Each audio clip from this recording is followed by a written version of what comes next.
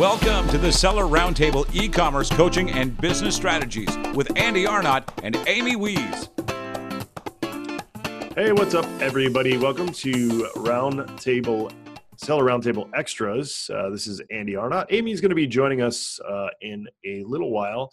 Today, we are going to be doing a Q&A type format where our live guests ask us, grill Amy and I on the latest trends, topics, things that they're running into when it comes to selling on Amazon, any roadblocks, things like that.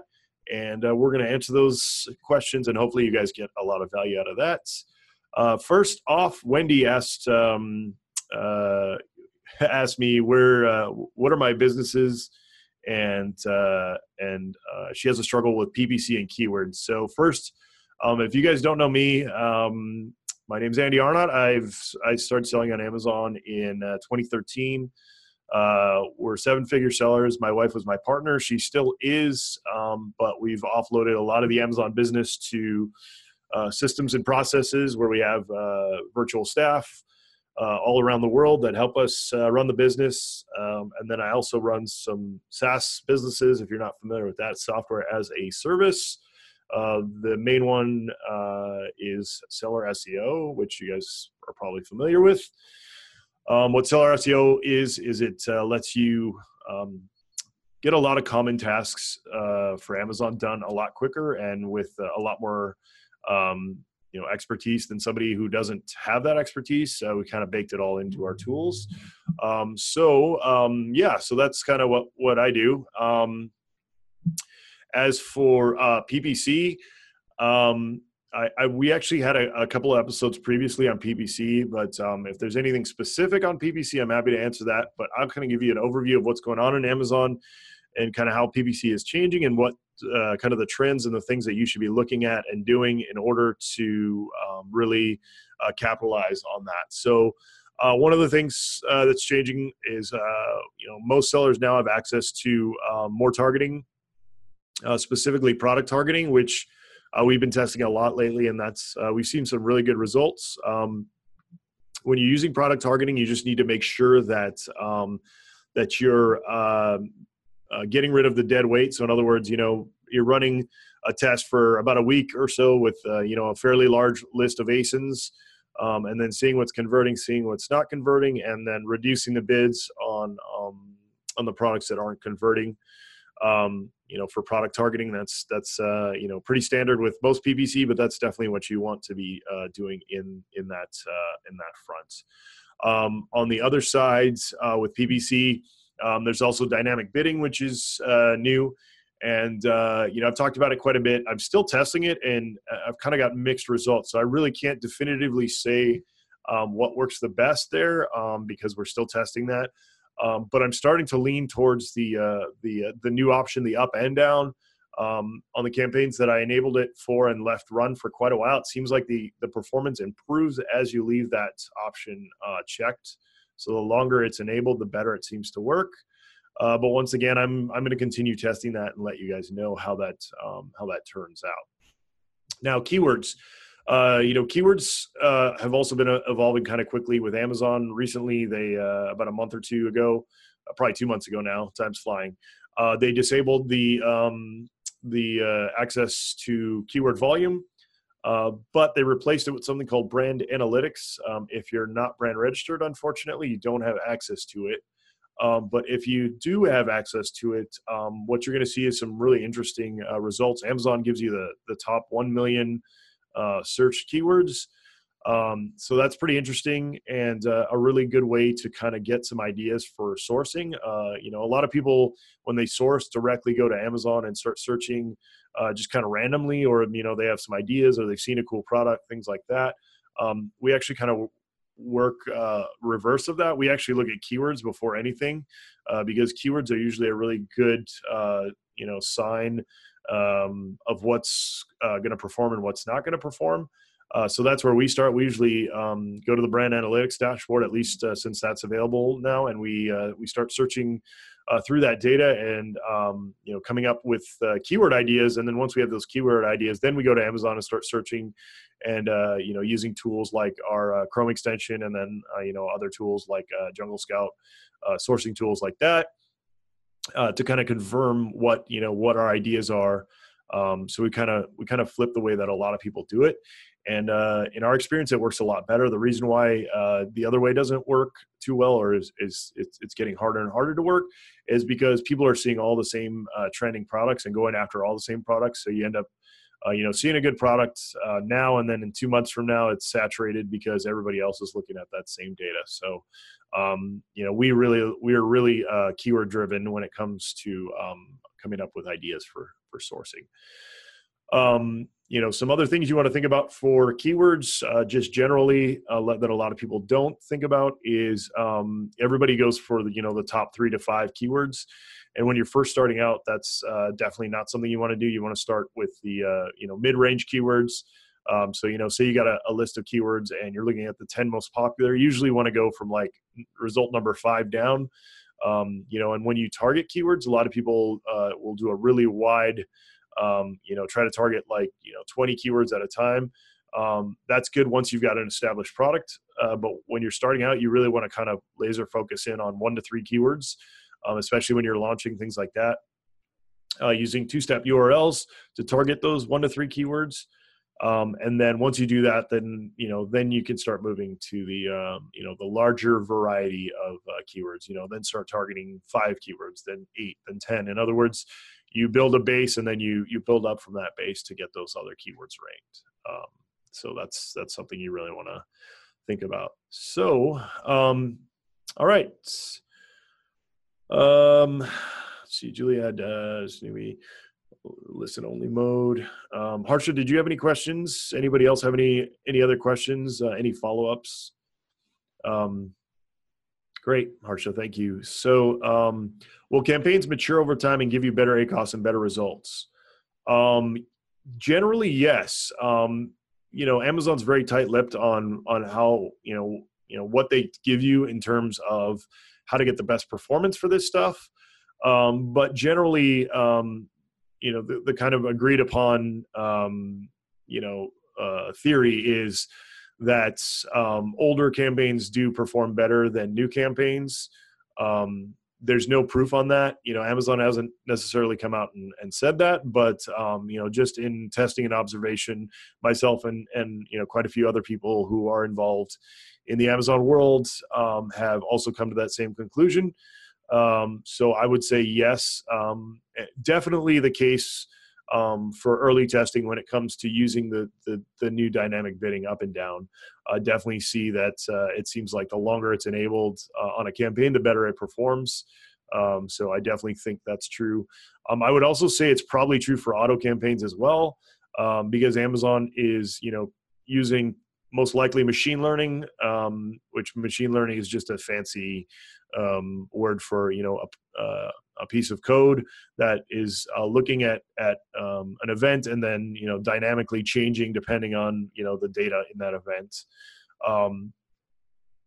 So yes, generally the short answer is yes. The long answer is kind of what I just gave you.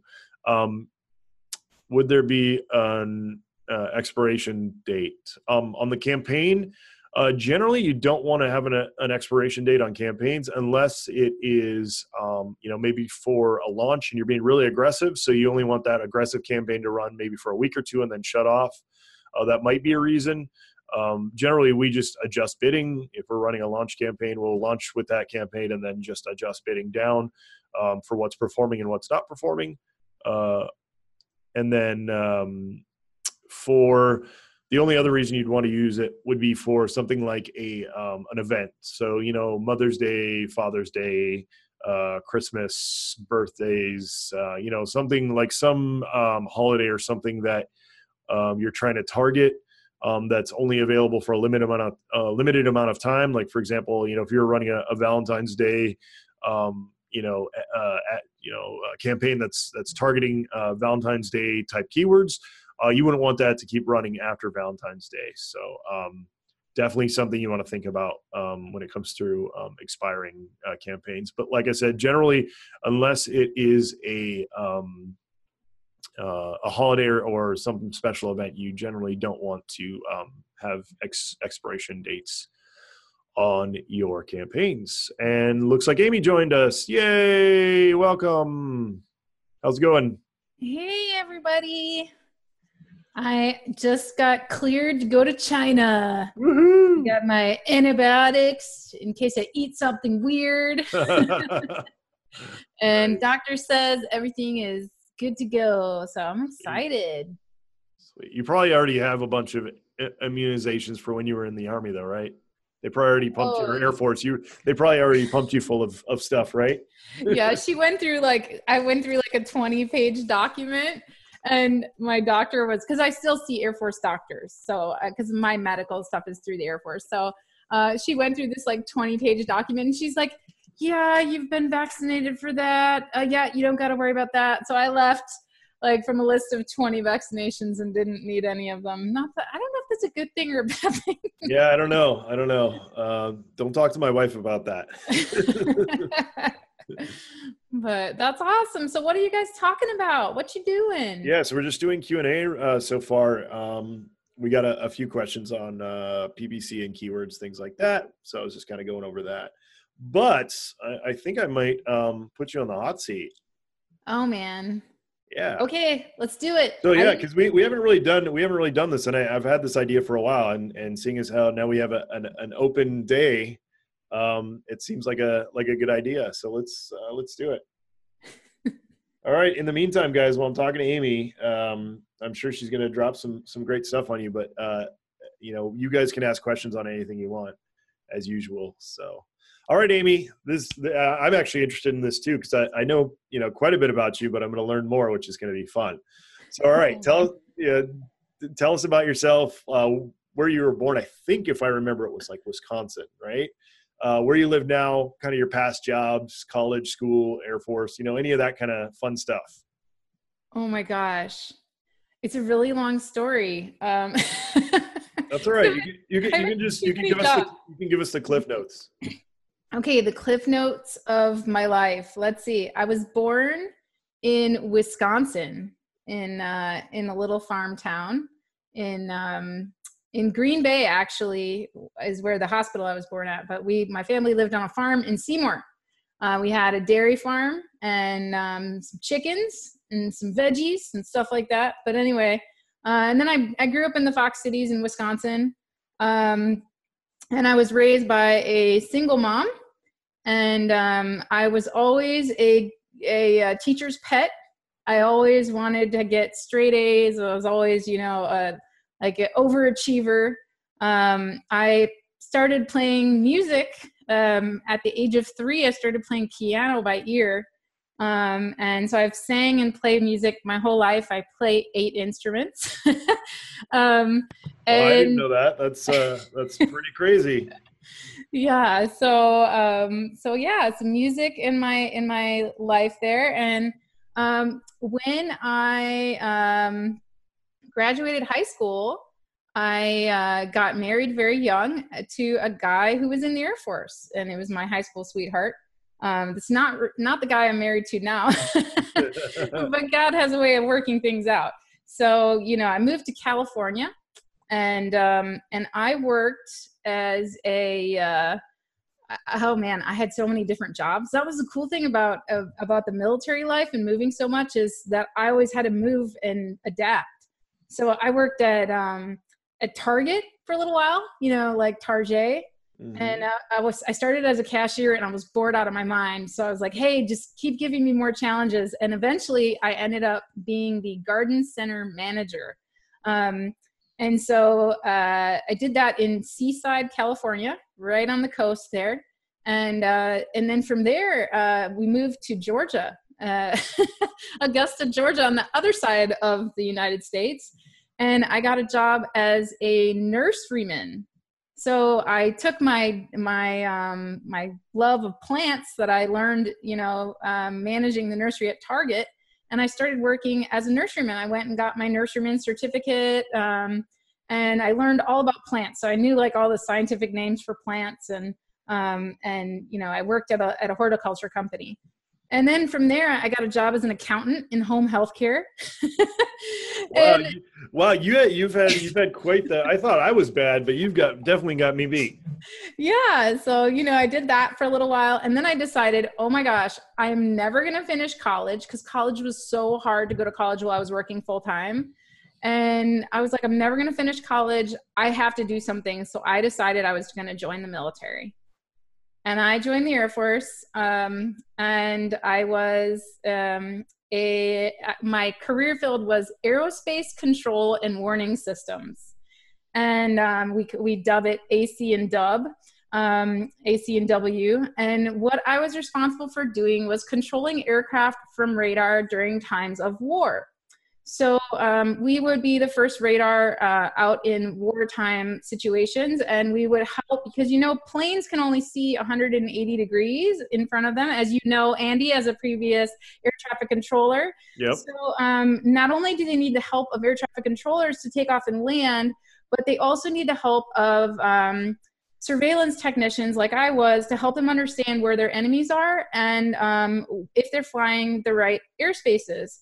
So I did that for a little while. And then also I was a war planner in the Air Force. So I worked for years at many air operations centers and helped plan major operations in Iraq, Afghanistan, Horn of Africa, some pretty cool things there.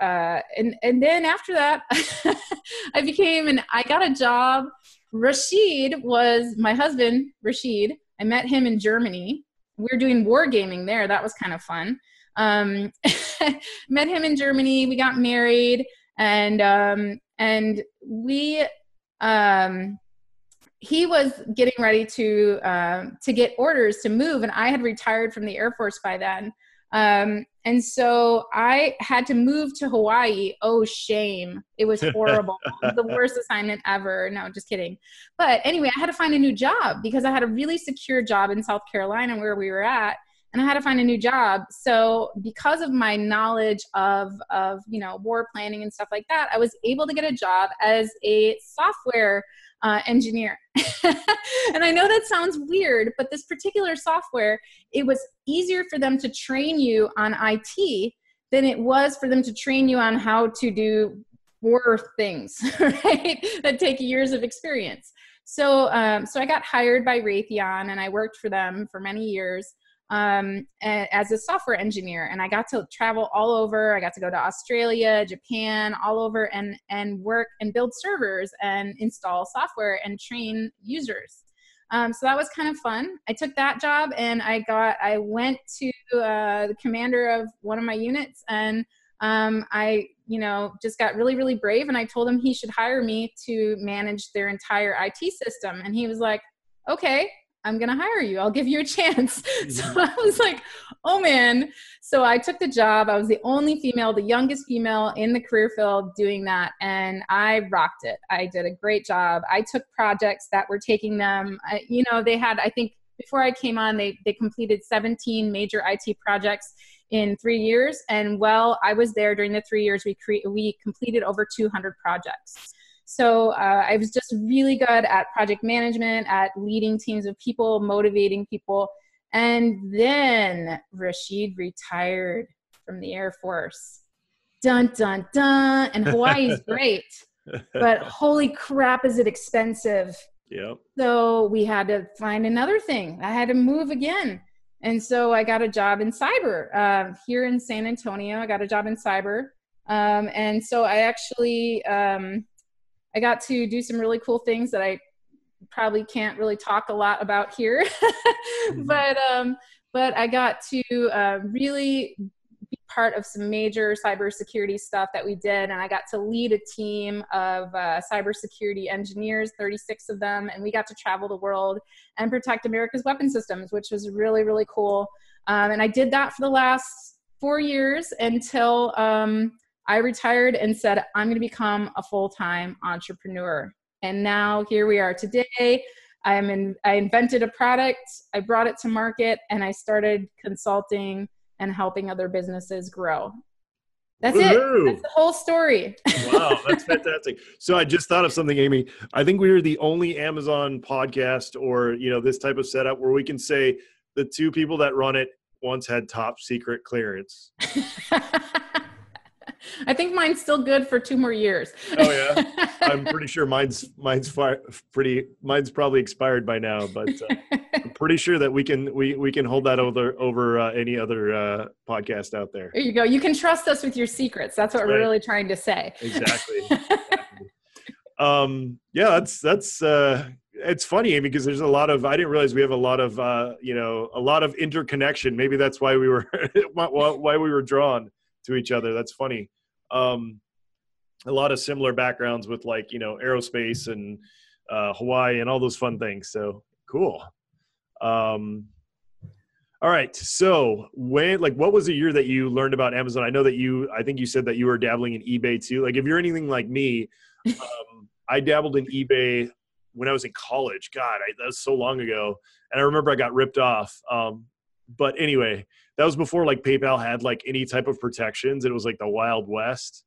It was pretty interesting, but, and I'm pretty sure I'm quite a bit older than you. So, when I was in South Carolina, after I had I have 2 daughters, ages 9 and 11. And, when I had Chanel, I've always had a little side gig thing going on. I've always kind of been creative. I'm a lefty. So, I use that right side of my brain. Are you a lefty, Andy? I'm not. I'm sort of ambidextrous though. Not really well, but a little bit. My left arm's stronger too than my right. So always. So, I always had side gigs going on, and I would always just sell. And I was in college at the time too. I was in college full time. I have a couple of college degrees. I got 5 of them. So I'm kind of a serial student. But I I decided that I was going to start selling my textbooks and stuff because, they're so darn expensive. So I started selling my textbooks on Amazon and eBay. And then I was like, okay, CDs aren't really used anymore. So I started selling all my CDs, whatever I could get my hands on, I would just sell it. I would package it with recycled stuff that I would use in my house and, just send it in. I wouldn't send it to Amazon. I did everything merchant fulfilled back then, but it was 2007.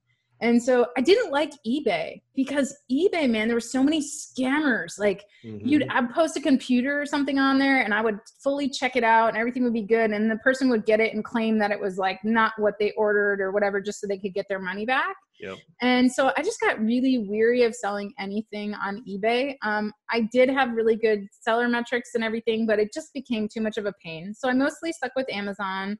I started that in 2007. And sometimes I'd go thrifting and I would just scan something with the Amazon seller app. And I remember finding these Polaroid cameras one time. I was in Goodwill and they had 10 of these old Polaroid cameras. And I scanned them on Amazon and they were selling for $300. Wow. And they were $8 in the Goodwill. You're score, we're going lobster tonight. So I was kind of, hooked after that. And I just kept selling stuff. And it was just a side gig. It was just for fun. And I really enjoyed it because it was easy and it was something you could do whenever you wanted. And so naturally, when I decided to invent this product, I knew that there was no barriers to entry and that I already had this really great, account on Amazon that was super old and had good metrics. So it was I think it was just meant to be. It was a good, it was a good way to empower me to do that. Yeah, absolutely. That's super cool. Yeah, it's I remember I kind of mentioned it when I first started doing it. Let's see, when I was in college. So I'll date myself here. It was 1998 ish. I remember I had done a couple of side business. I had my first SaaS in college too, which is amazing. I remember I'd sent I'd gotten this huge order of Pentium processors, back then it was the big, and I'd gone out and bought them, right? And I sent them out and it was back then I was just an idiot. So I think it was sold to Kazakhstan or something, and it was a total scam. And I sent them out and everything. And then a couple days later, PayPal's that was a scam. You owe us $1,500 or whatever it is, and I was in college and I was all right, come and get me. I was like, good luck. I think to this day, they still send me notices, but it's like a super old account and it's like grandfathered, there's like no way they can. And not only that, I was like, screw you guys let this idiot into your system. Like, that's not my fault. Andy was selling scammer Pentium processors. That's awesome. Yep. No, but that's funny.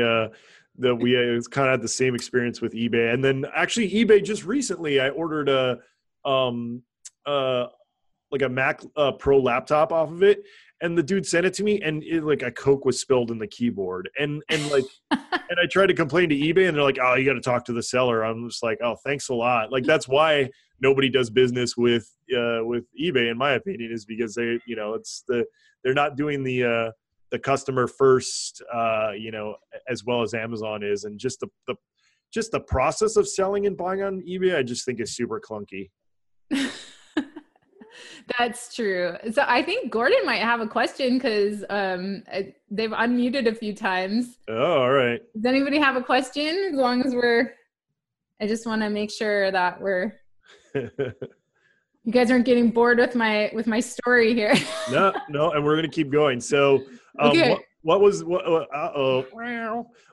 biggest challenge, like when you first got started on Amazon? Like, not I know that you said you dabbled, but like once you like really started, going with Sifties, and like once you really started like putting a lot of time and effort into it.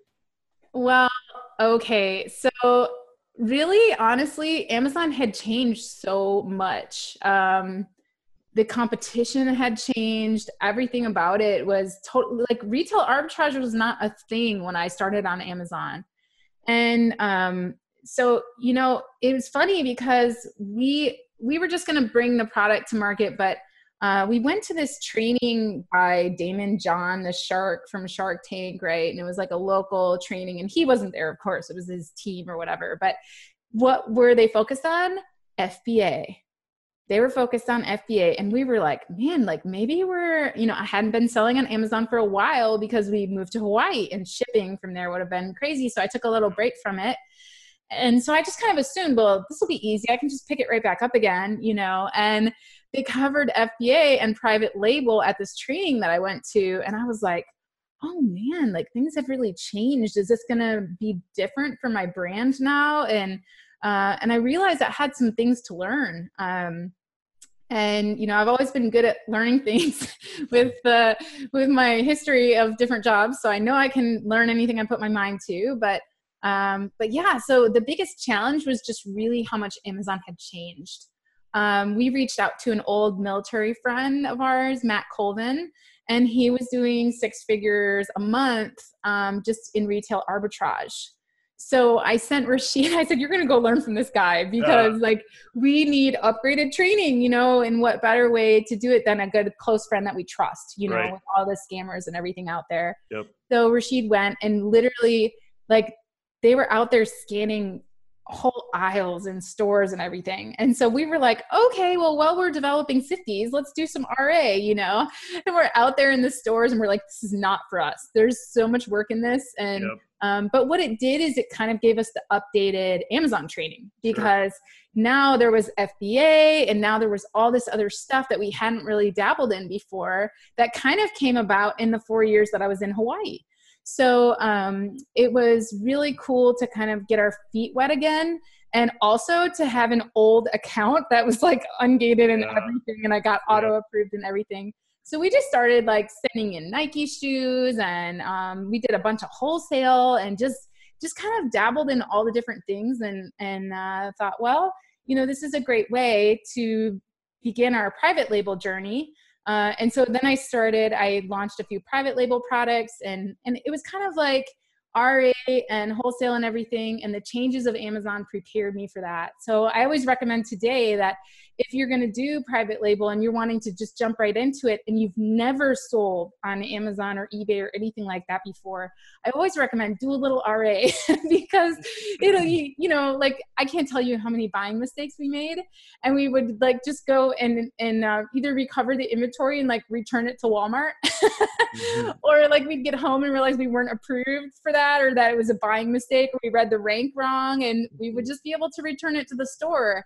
And you can't do that when you buy $10,000 worth of products from China. Yep. So it was really great to just kind of like learn how much Amazon had changed and then, get that immersive training. Yeah. Yeah. We just, that we're selling our house and moving to the other side of the county here. And I was like tearing up yesterday because I got home and Molly was chucking old inventory into this those big construction dumpsters. And I was like crying because we've been holding on to like inventory that we bought like really early on when we didn't know what we were doing. And it's one of those things like, no, someday it'll sell, it's just like crap that we had sourced like super early on.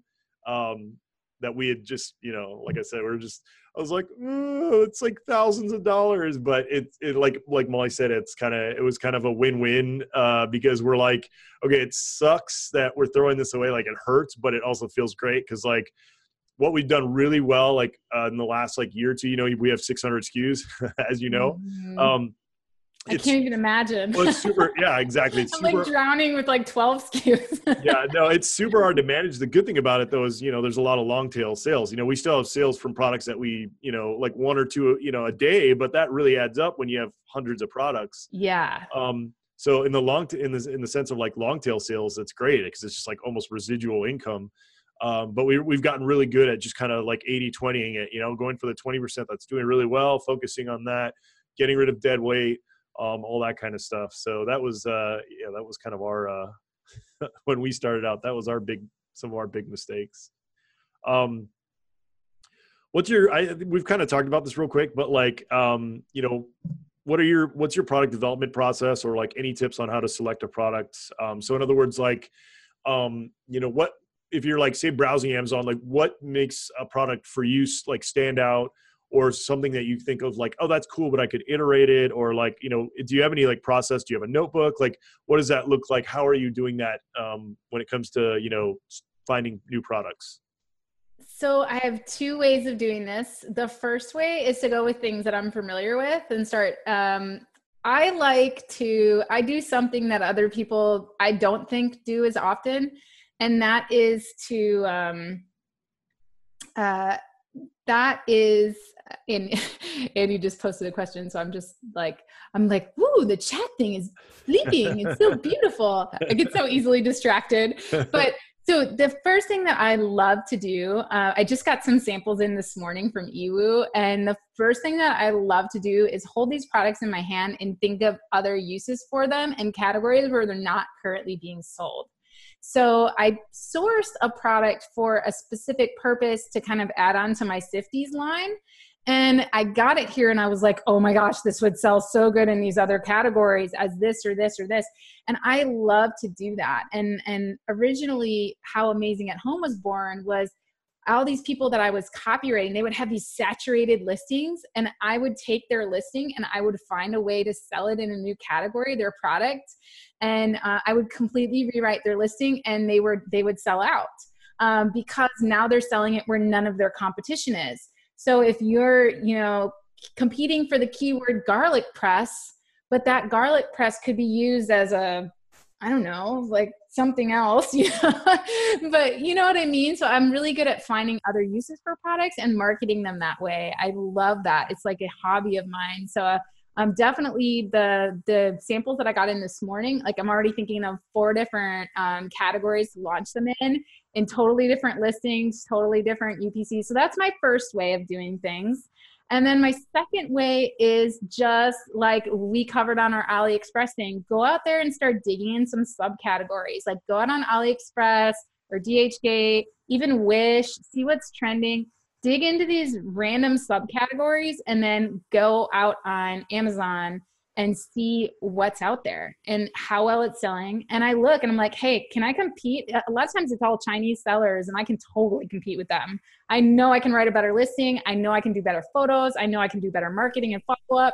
So if it's just like 2 or 3, some merchant fulfilled, obviously doing drop shipping, I'm like, oh yeah, I can kick your ass. Like I'm ready to go. Like bring it. I'm ordering some of these right now. I'm putting them on the market tomorrow. Yep. So that's kind of my 2 ways of doing it. Cool. Yeah. So So in layman's terms, what Amy's talking about is like, say, like, for example, like, you know, a scrub brush for the bathtub. Maybe another use for it would be like cleaning out horse hooves, or, you know, something like super off the wall. But that's where, you know, Amy's really, you know, she's good at looking at, okay, like this product was meant to do A, but if you focus it to a different audience, it'll do B, C, and D, and E. And on each one of those audiences, I can slightly change the product, whether it's packaging, whether it's the color, whether it's something just slightly different.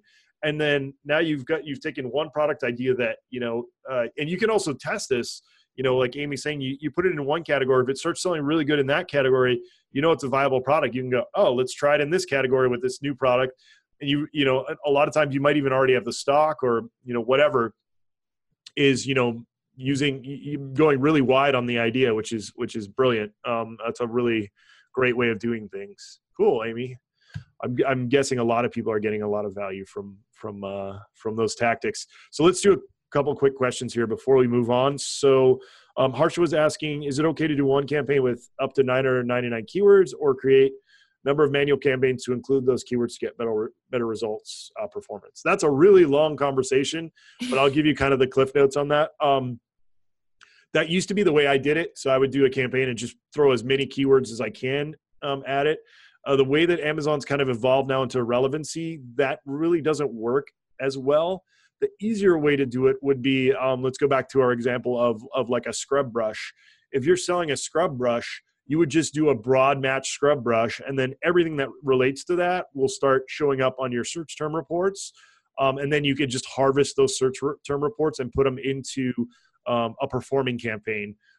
That's kind of the easier way to do that, rather than doing a ton of research on to get all these long tail keywords. And Andy, what I've noticed on the performing campaigns, I'll create a performing campaign, and the way I used to do it is I would put the phrase match in one ad group, and then exact match in another ad group, and kind of compare them. And now I add product targeting to another ad group.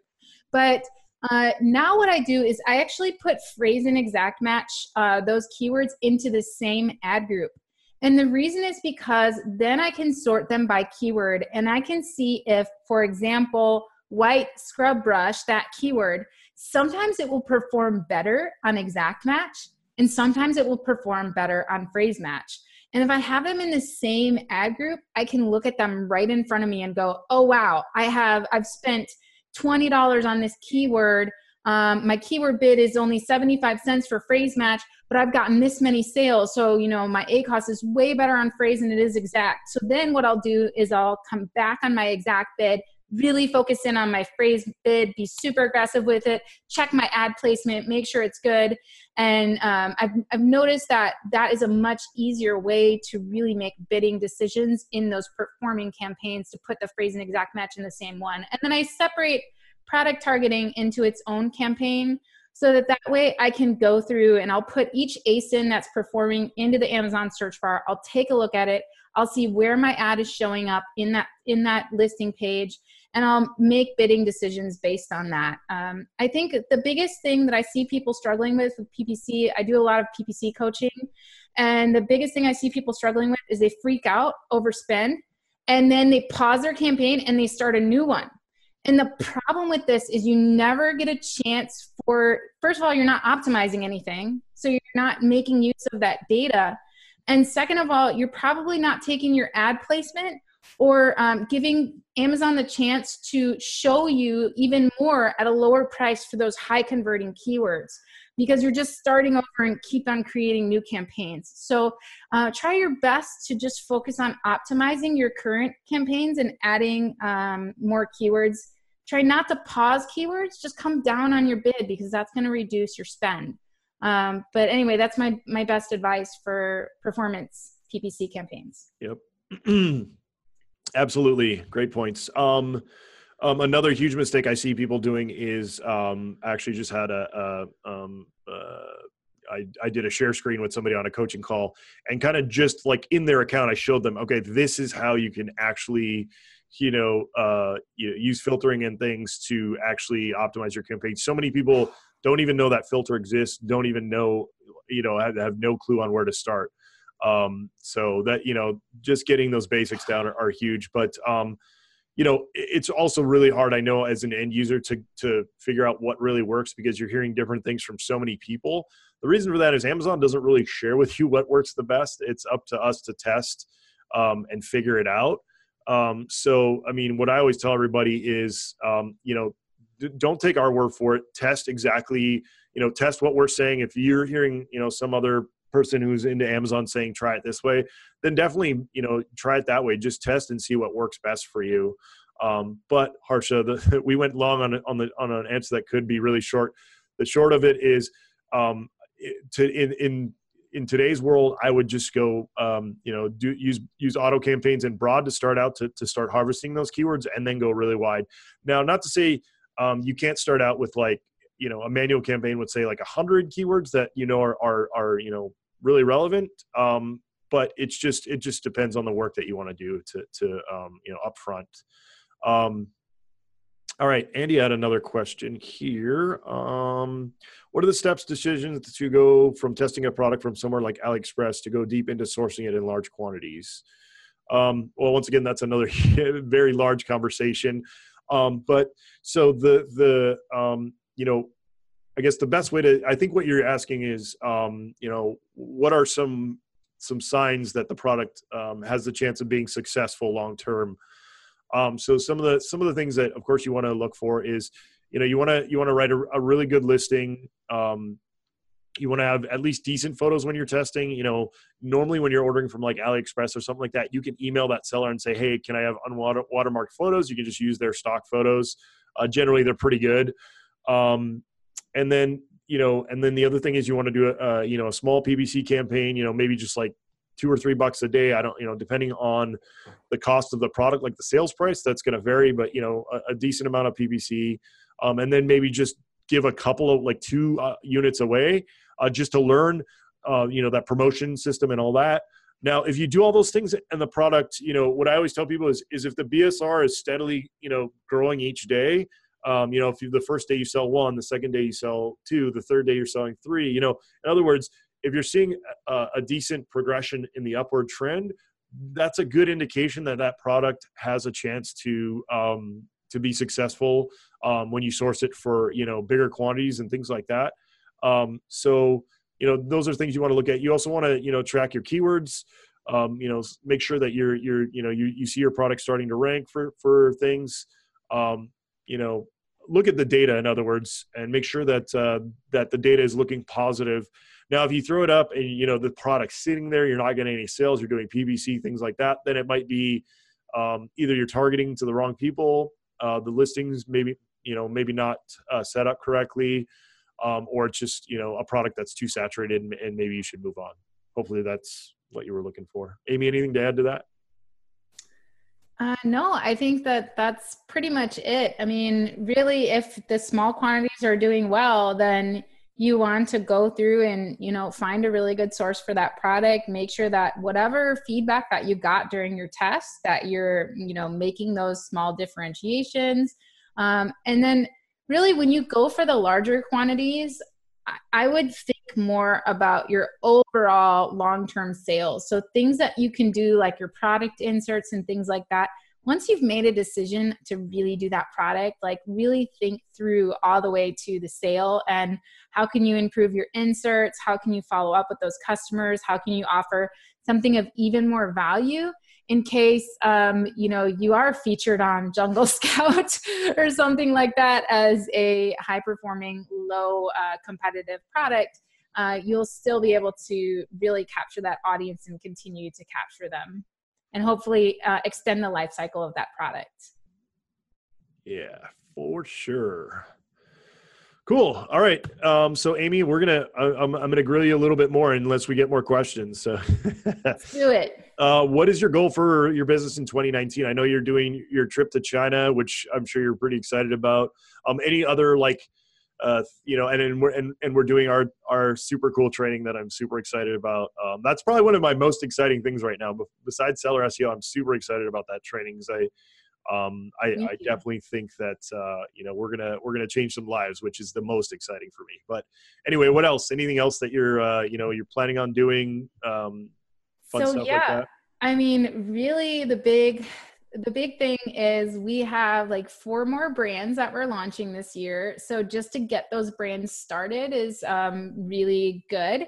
That is one of our business goals. On the consulting side of things, there are things, oh my gosh, there are things that I help people with every single day. And I can literally, it's like launch.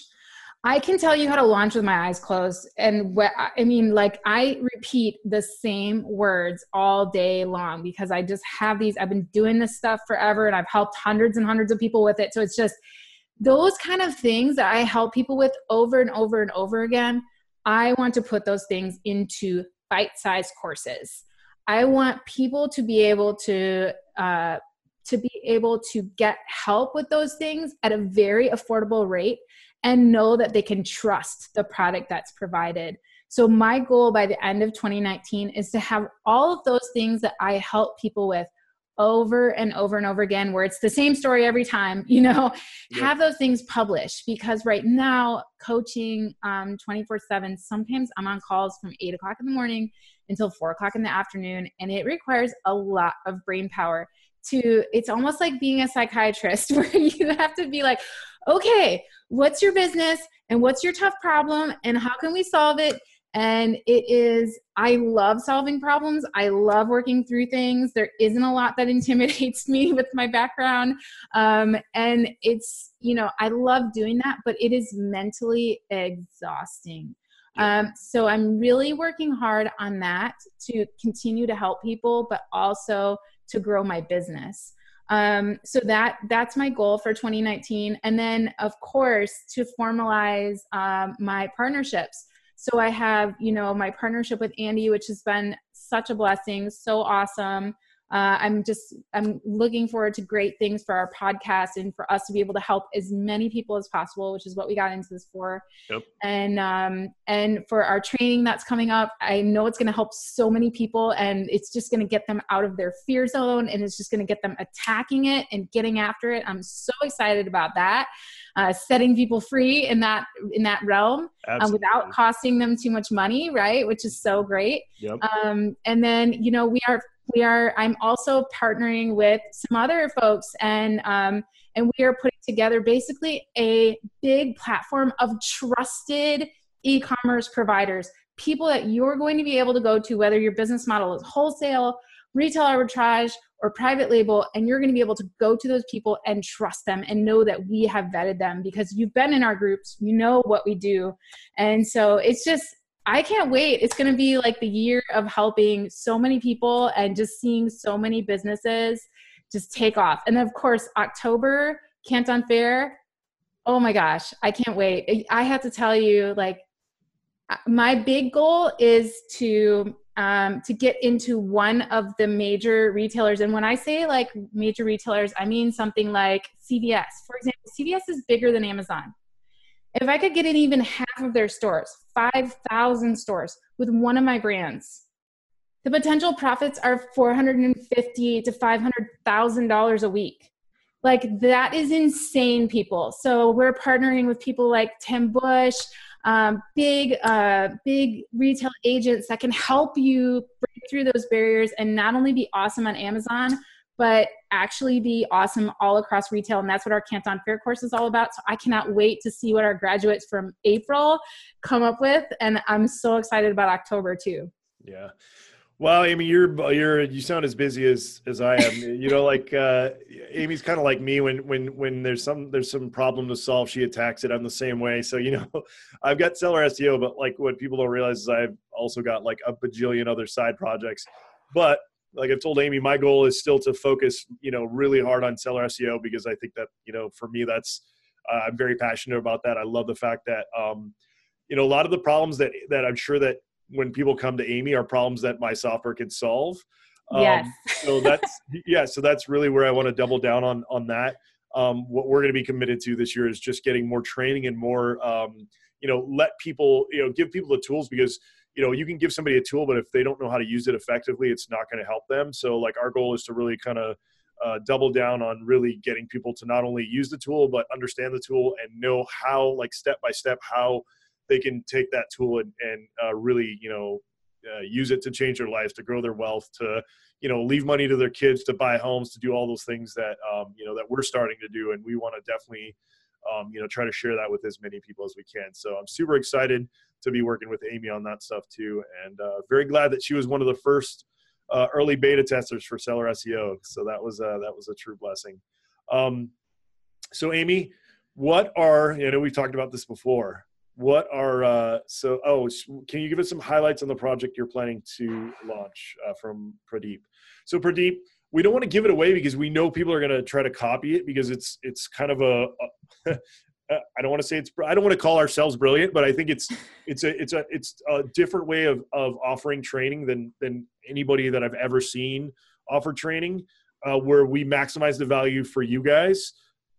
It's still going to cost money, but we're really trying to make it as little as possible, to where we can still, put in all it, because it's going to take us a lot of time and effort. Like Amy and I sat for hours last Friday just writing the outline. So, I mean, it's going to take us a lot of time and effort, but, we definitely know that, we're going to be super driven on it, because we know it's going to help a ton of people. So, it's going to be kind of like Amy was talking about, like very bite-sized pieces, very action oriented, very kind of hold your hand. It's just going to really help you guys.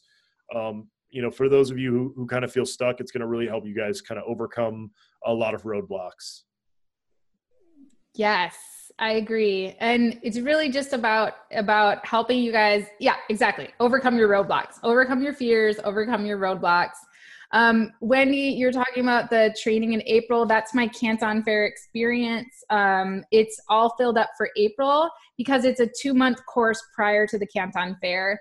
So, but I'll post the link in the chat if you want to go check it out, and you can sign up for our interest list. And if you're wanting to go with us in October, those classes start in August. So just sign up for our mailing list, and we'll release all the information in June. But yeah, I'm excited about this training because it's something that it's not going to require you guys to go to China. It's not going to require you to do any of that, but it's going to help you just take action and get over these little humps. Because what Andy and I we're always messaging each other, and we're like, oh my gosh, this person just launched this terribly saturated product and I feel bad because I want to help them, but I know that it's just a race to the bottom. And it's like, we're both dealing with the same things with clients, and Andy, even with users of his tool over and over again. So we just were like, you know what, let's do something about it. Let's help people get over these little hurdles without spending so much money, and just get out there and get their business going. So that's what our goal is. Yeah, Amy, I said I would never do a training because I've been, people have been asking me to do trainings for like years, literally years.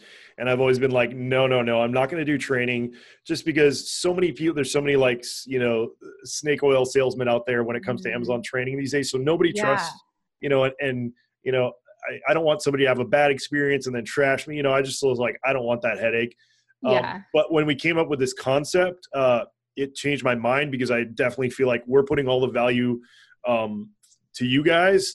So I really, to me, the way that we built it is, I have no problem taking your money, because I know that the value is going to be all for you guys. Right. Yeah, I agree. And then we had a question about, will we offer a test pilot? Well, in some ways we will. What we'll probably do is we will like, for people who are on this, and like, in Amy and I's group, we might do some kind of like pre-training, kind of just to get you guys interested in what we're doing, kind of maybe give you guys a little bit of tidbits leading up. You guys will be able to go to a landing page and sign up, of course, like, on like an interest list and things like that. That'll probably be hopefully within like the next month or so. My life is in chaos right now with selling our house, moving, possibly going home to Hawaii to visit my family. All this crazy stuff. So I've got a pretty busy month right now. I know Amy does too. So we're going to really try our best.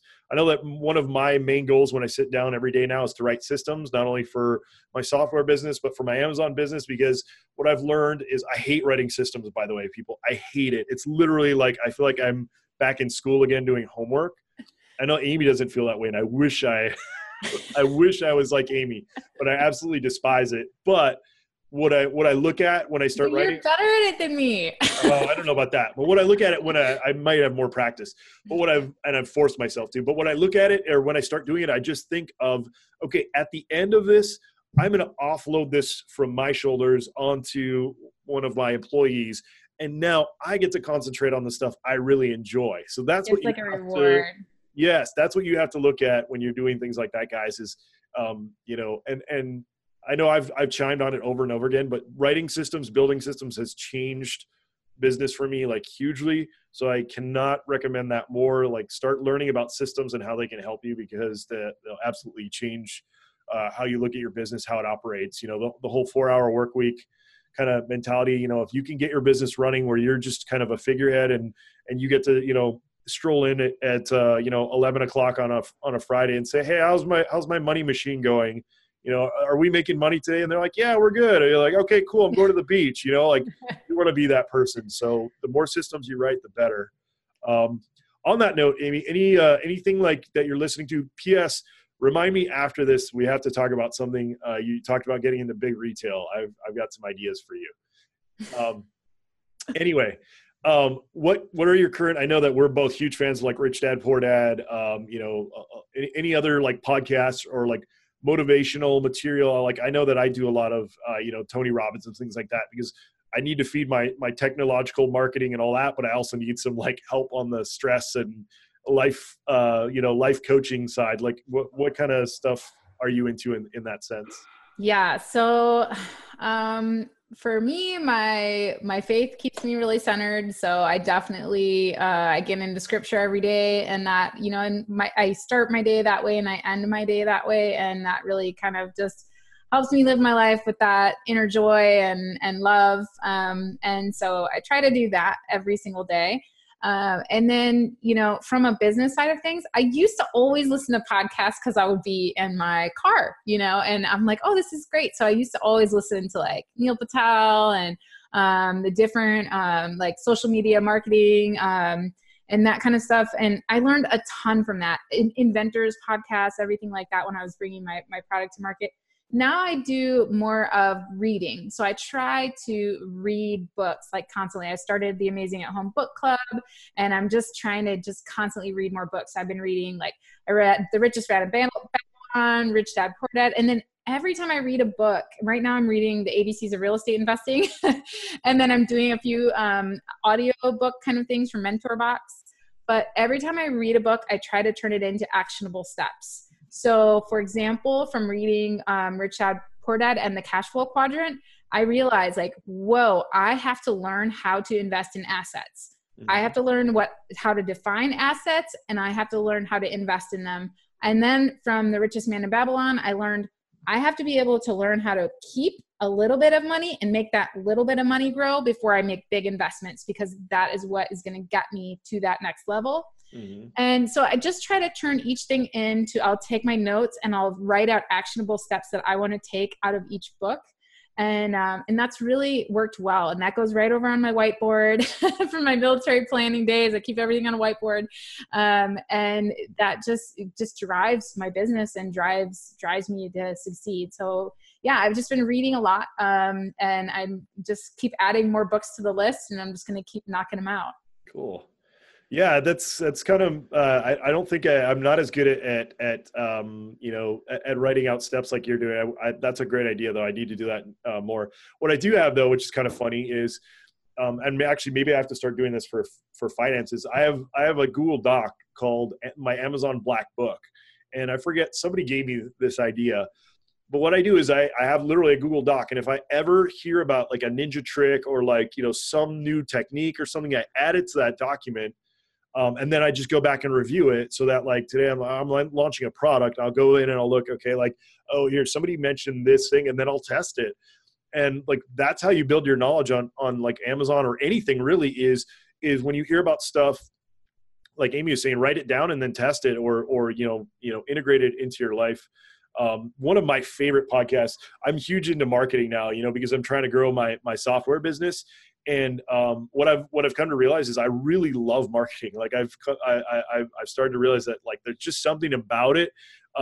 You have to turn dials and mess with stuff, and it's kind of like Amazon. That's why I kind of like really enjoy Amazon, is there's a lot of dials and things like that. So that's what I'm kind of really enjoying right now.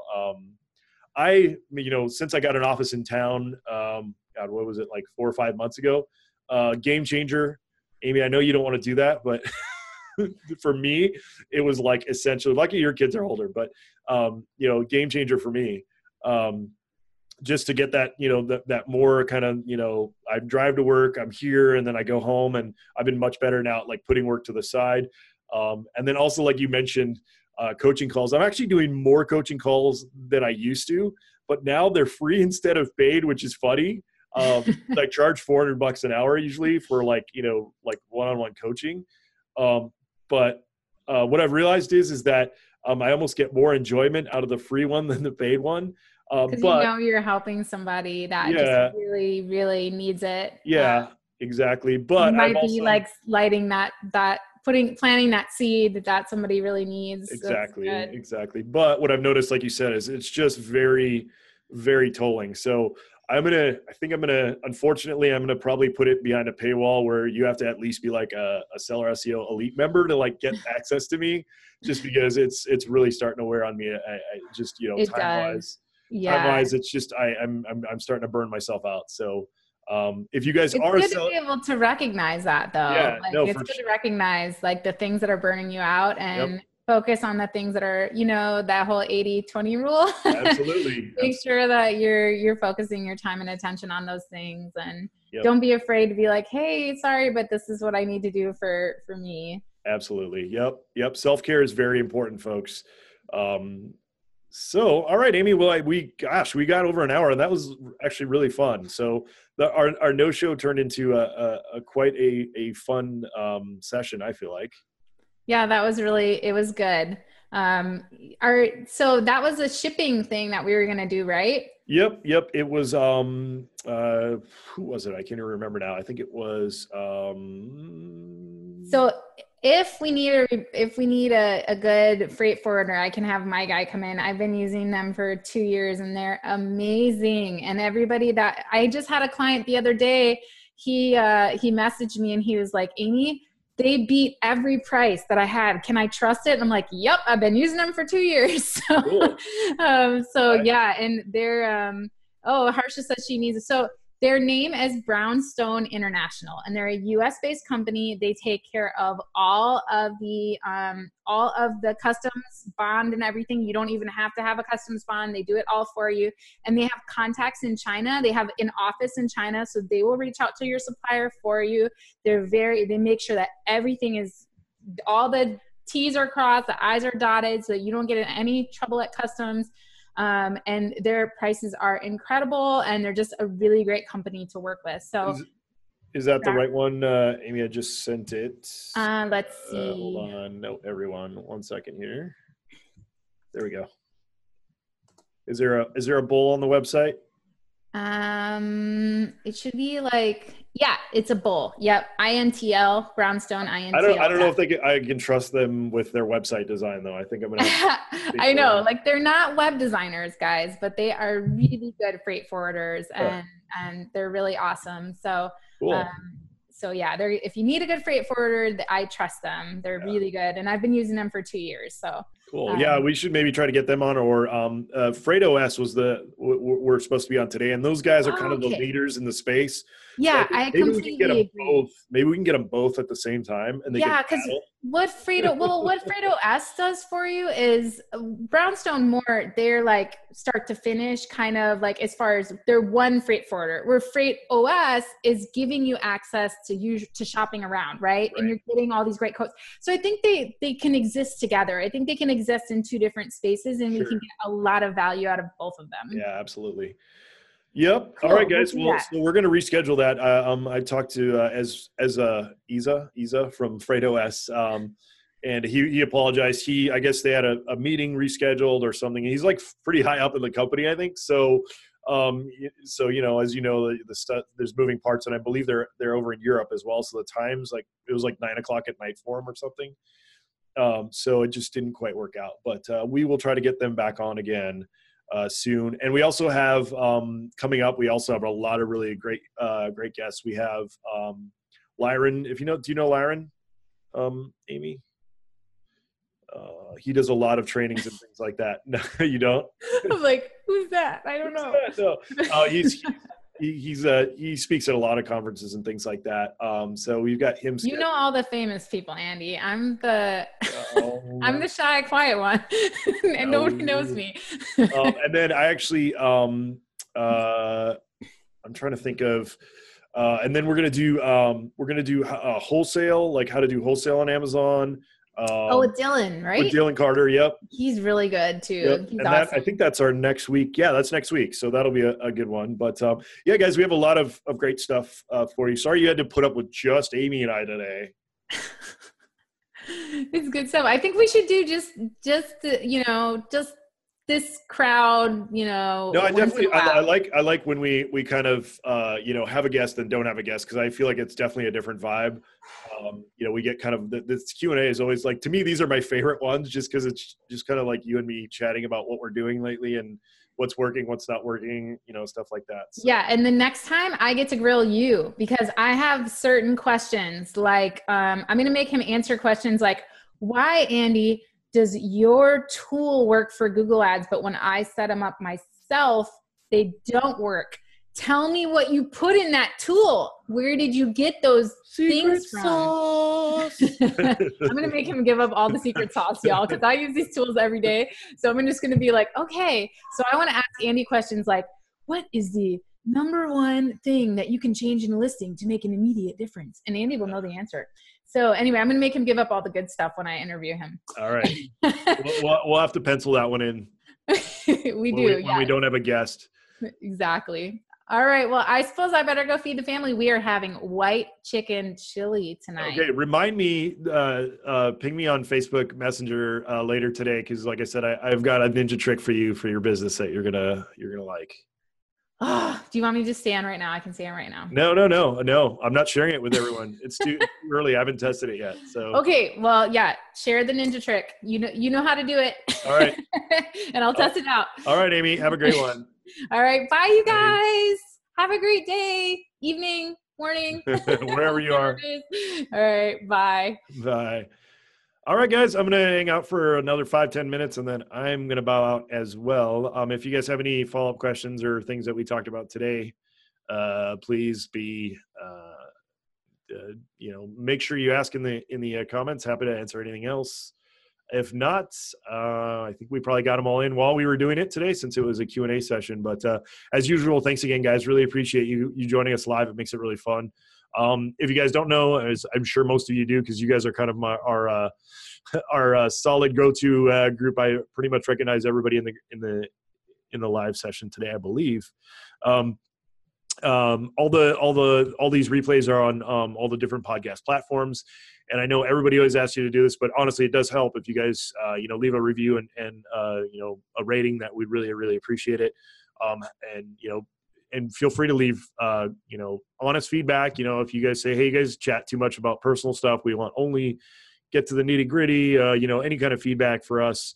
We'll try to make this as valuable as possible for you guys, because we really want you guys to get the most value, kind of move to the next level on Amazon. So, all right, guys, thank you so much. And the replays, Wendy, they're all over. So iTunes, you can search Seller Roundtable. Same thing with Android. It's on Stitcher. It's on what's the other one? Pretty much all the podcasting platforms. What's the other one I'm looking for? Stitcher and Spotify. And then it's also sellerroundtable.com. We also post all the episodes there. We post the video and the audio there, and we actually just started posting the video, and it's cut into clips. So if you have a specific need on or want on like a specific part of that session, you can go in and actually just watch the specific clip. It's sellerroundtable.com. And all right, guys. So there's nothing else. I will bow out. One other quick thing is if you guys have tried my Pinterest Chrome extension, we just updated it with even more cool features. If you don't have it yet, it's sellerseo.com/pin. And yeah, that's really that tool that we built is free. Is just like really working well for our own account. Our Pinterest account's growing, and it's free traffic. So definitely check that out, guys. Alrighty, thank you much, guys. Happy Tuesday. We'll see you again next week, 1 p.m. Tuesday, 1 p.m. Pacific time Tuesday for the live event. All right, guys, take care. See you later. Thanks for tuning in. Join us every Tuesday at 1 p.m. Pacific Standard Time for live Q&A and bonus content after the recording at sellerroundtable.com. Sponsored by the ultimate software tool for Amazon sales and growth, sellerseo.com and amazingathome.com.